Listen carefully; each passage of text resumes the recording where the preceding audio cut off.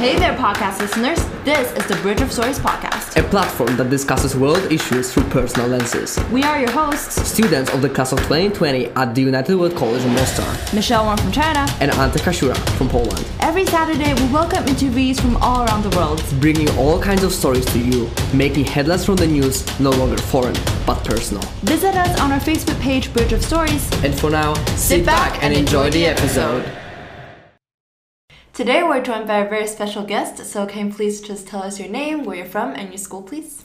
Sure, I'm Fernanda, I come from Mexico, and currently I'm a student at United World College in Mostar. Perfect. Thank you, Fernanda, and thank you for being here. And actually, I don't know if our listeners listened to our episode on Mexico, but yes. Fernanda was actually the person who hosted us in Mexico, so this opportunity was given to us by her, so we're really grateful, and that's why we're also really happy to have her here. Absolutely. And present a very exciting project that is... It's called More Than a Migrant. So currently this is a project that I started like a couple of weeks ago, and it was like as a consequence of a culture week that we have here, like Latin Culture Week. Yep. So it came as an idea because we were trying to like raise awareness of several issues that are happening like Latin America, and one of them is like migration, which is like not a new phenomenon, but it's still something that is really like prominent in the area. So among the things that we wanted to raise awareness about was that, and I was like, okay, I just don't want to go and like make a presentation, and that's something that probably people is gonna forget about later on. Yeah. But I wanted to make something that actually was gonna have like an impact on the community itself. Of course. So we came up with the idea of like posting pictures about like ourselves, but telling stories about other people, and it was in a way of giving voice to those who currently don't have a voice because of their situation.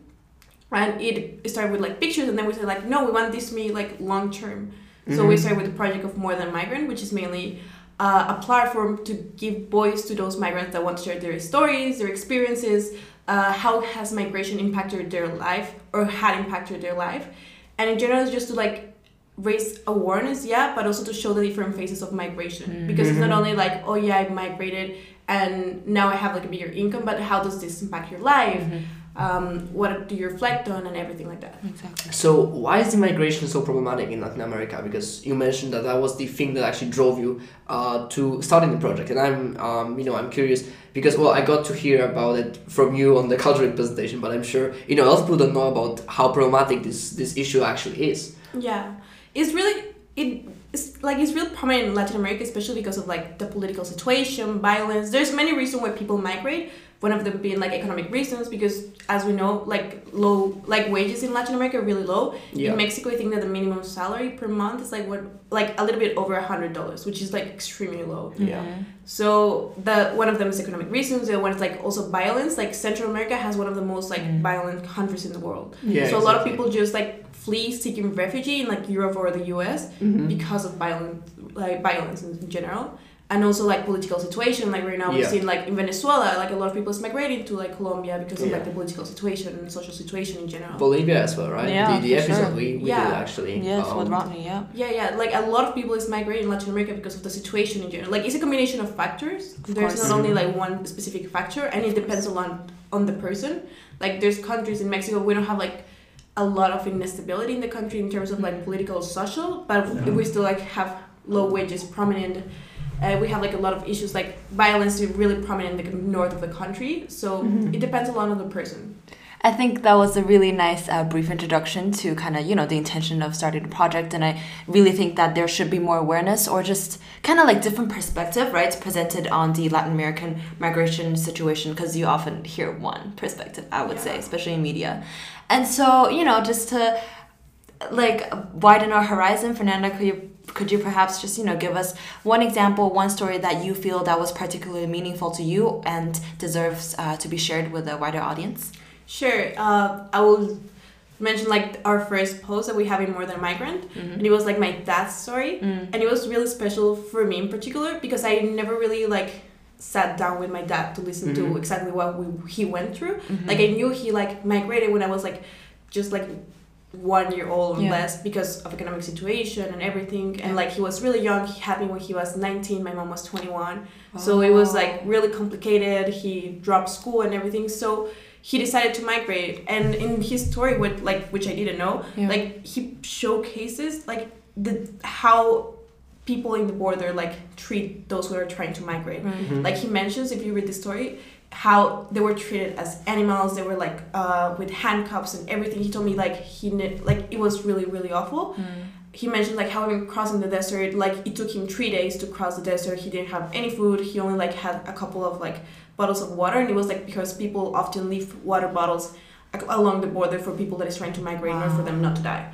Wow. But he was just like drinking water. Like he didn't even have a jacket at night, and the desert is extremely cold. I bet. So I don't know. He showcases like how hard it is in general, like to migrate from one place to another one, and that's if you're lucky if you get to migrate in general to cross the border. Because he tried like 3 times in those like in that like week span. Yeah. Because the first time he didn't make it. He was traveling with his cousin, I think. The second one, again, he made it, but because no one was waiting for them on the other side, they have to come back to Mexico. And the third time, they found this person called a coyote, which is like the person that makes sure that you're like crossing the border. Yeah. He found a good coyote, and they managed to like cross the border. But he mentions how there's people even injured and everything, and it's really personal because he showcases how was migrating there when he tried to migrate illegally, and how now that he's working in the States like legally and everything. Yeah. He mentions like how even crossing through the same spot that he crossed when he was illegal, but now legal, like it really like hit him in a way. And I bet he goes through that border very frequently, right? And I just can't imagine every time crossing the border and, you know, being reminded of the experiences a few years ago, which is very recent actually, and I bet it's very impactful for his life. Totally. He mentions that night that he spent in the desert, it was the coldest he has ever felt, and it's really full of emotions, that story. Wow. Yeah, but I'm shocked that people try to, you know, cross the country like by foot, you know? That's really common. That's extremely common. Because when they try to cross the border, it's like by foot. And even, for example, I don't know if you pay attention, but when we had like the presentation in the Culture Week, we mentioned like, for example, people migrating from Venezuela to Colombia to take like over 200 hours just to cross by foot, and it's like extremely long, it's extremely difficult, and people don't have like a GPS or anything, so it's really, really complicated, really hard. Yeah, no, exactly. And as you mentioned already with the crime rates, right, and the homicide rates, that has to be, you know, extremely dangerous in that way as well. Just difficult, yeah, and you get like you can even get like robbed along the border, or several things. It's really dangerous. And I'm just wondering, do people still do it because there's no other resorts, there's no other ways, or is it the easiest, or like why exactly do people choose to physically cross the border by foot? I would say that depends again a lot on the person. Of course.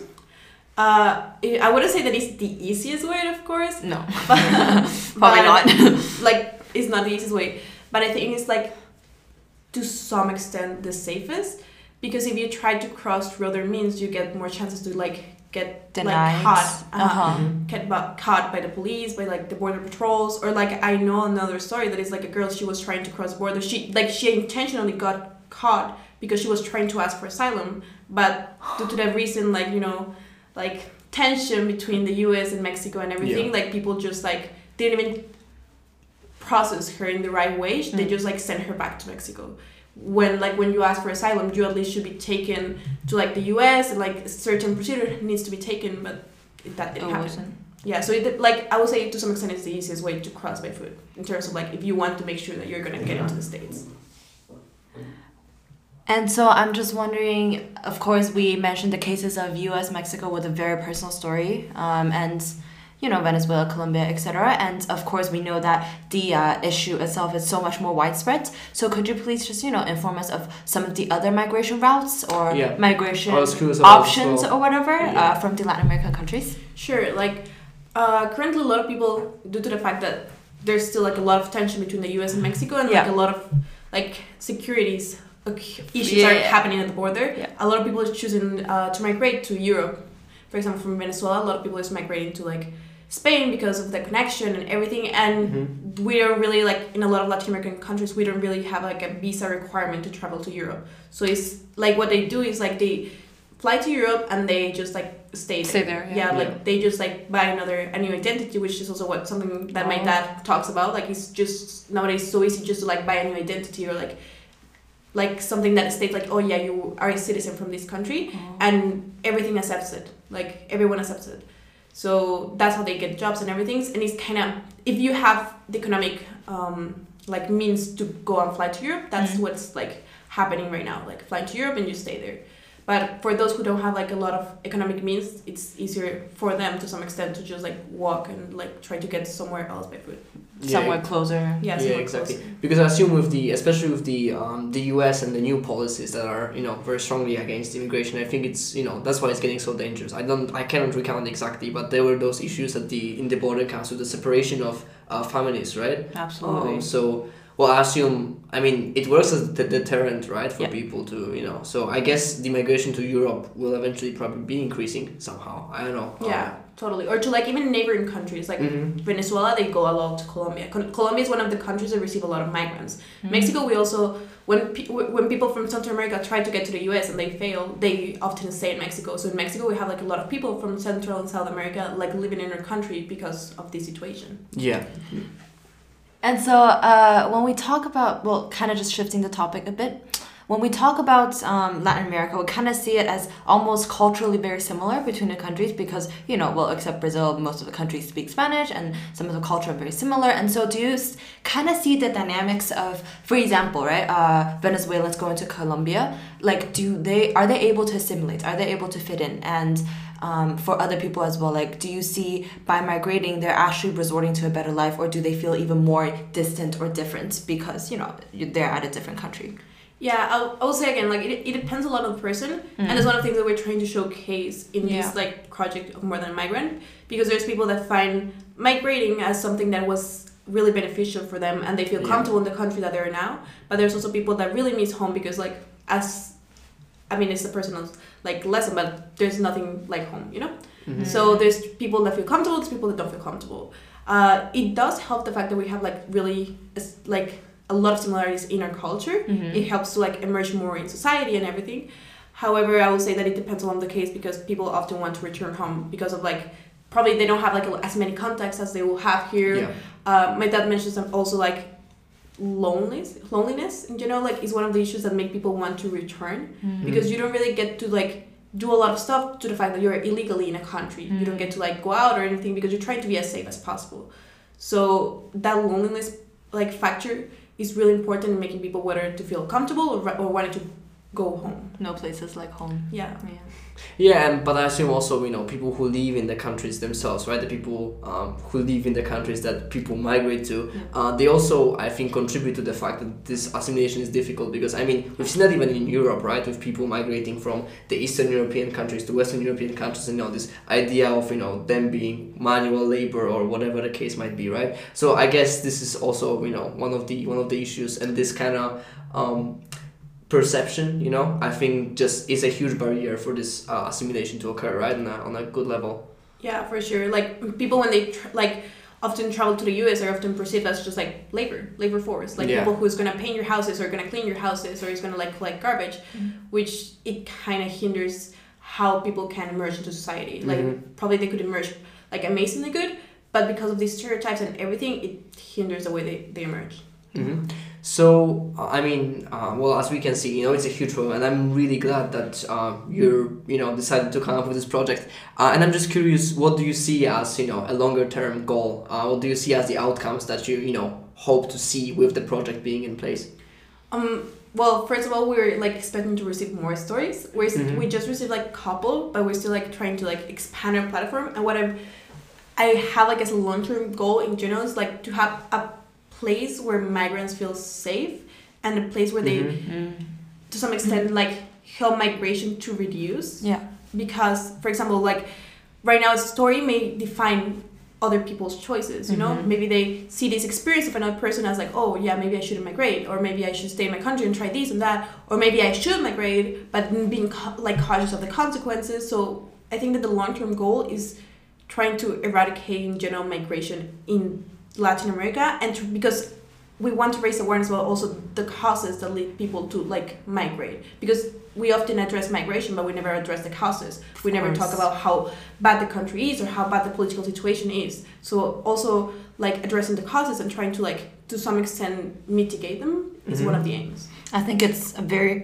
important point to raise the fact that we only look at the consequences, not the causes of a lot of important issues, especially in those places that are typically viewed as, inferior, or like, they're supposed to be, you know, like, for example, labors of ours. I feel like that kind of perception really needs to be eradicated, and I really do hope that by, you know, showing those stories, and I mean, just, I feel like, I'm pretty sure you'll agree as well, like, by, you know, just listening to her story, it hits home, you know, like, it makes you look at the problem so differently than you would otherwise. Yeah. So maybe, you know, wrapping it up a bit slowly, I would just maybe ask, in general, as an issue of migration, how do you see this, developing in the future? Do you think there is some, hope for a more positive development and kind of improvement in this, very problematic issue that we're talking about?